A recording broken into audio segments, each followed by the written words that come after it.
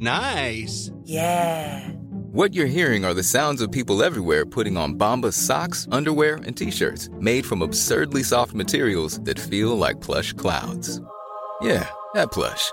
And the best part? For every item you purchase, Bombas donates another to someone facing homelessness.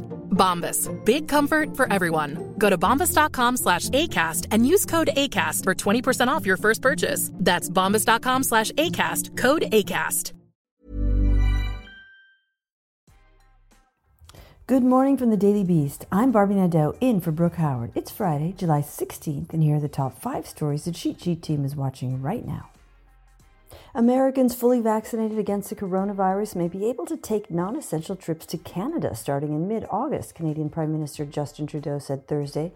Initially sluggish, Canada's vaccination rate has picked up in recent weeks, and now the majority of the population is fully inoculated, as is the case in the United States. The border between the United States and Canada has been closed to non-essential travel since March 2020. Netflix has fired 3 senior marketing executives for complaining to each other about their bosses on Slack, according to The Hollywood Reporter. The executives reportedly believed they were speaking in private, but a lower-level employee stumbled onto their chats after months of bad-mouthing and reported the conversations. A woman in Nevada broke into a dentist's office multiple times to pocket tens of thousands of dollars and extract 13 teeth from an unwitting patient, sheriff's deputies said Thursday. What she did with the teeth afterwards was unclear. The woman was arrested Wednesday and charged with performing surgery without a license, burglary, grand larceny, and violation of probation. Los Angeles County is requiring masks to be worn indoors again as coronavirus cases spike throughout the region, fueled by the more contagious Delta variant and vaccine hesitancy.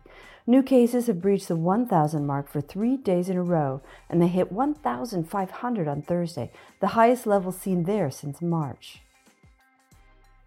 Staffers at Spatz Laboratory, the factory that produces Kylie Jenner's makeup, has spoken out about what they describe as degrading treatment. They say rules enforced by their supervisors were so extreme they weren't allowed to even look at Jenner when she visited. That's all for today. Check back every weekday morning and afternoon for more of the news you need to know. Find us wherever you listen to podcasts.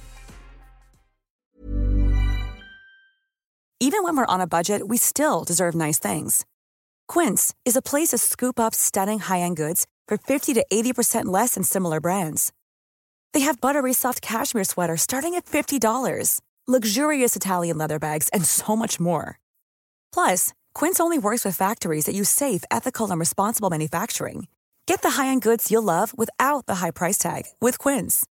Go to quince.com/style for free shipping and 365-day returns.